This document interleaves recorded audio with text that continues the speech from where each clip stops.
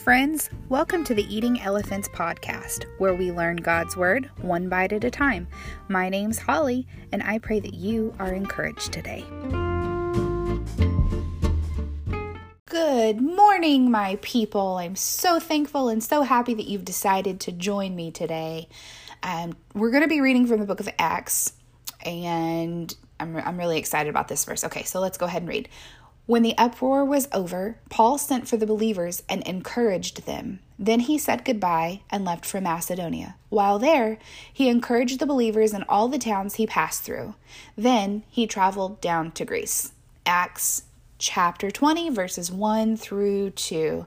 All right, sometimes when I read the Bible, there are certain words that kind of just pop off the page at me, like they're just emphasized. And this scripture or these scriptures may not seem like much, but there are a couple of words, well, one word that appears a couple of times that just pops out at me. All right. So, and that word is encourage. Paul consistently encouraged believers. Everywhere he went, he was encouraging them. Our world church, the church as a whole could always use some encouragement. Other versions use a word I don't hear too often, exhort. The Greek word is parakaleo. I don't know, I'm probably not saying that right, but that's okay.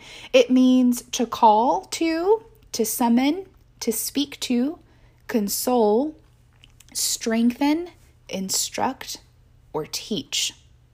Those are all great things, and everybody in the world could use all of those, right?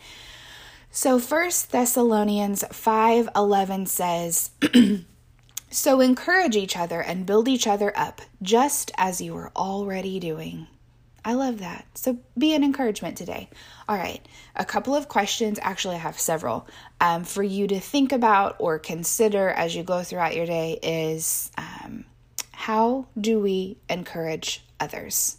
Think of 5 doable ways to encourage others. Question number 2, what are we to encourage others to do? Question number 3, what encourages me? Question number 4, how can I be deliberate in encouraging others?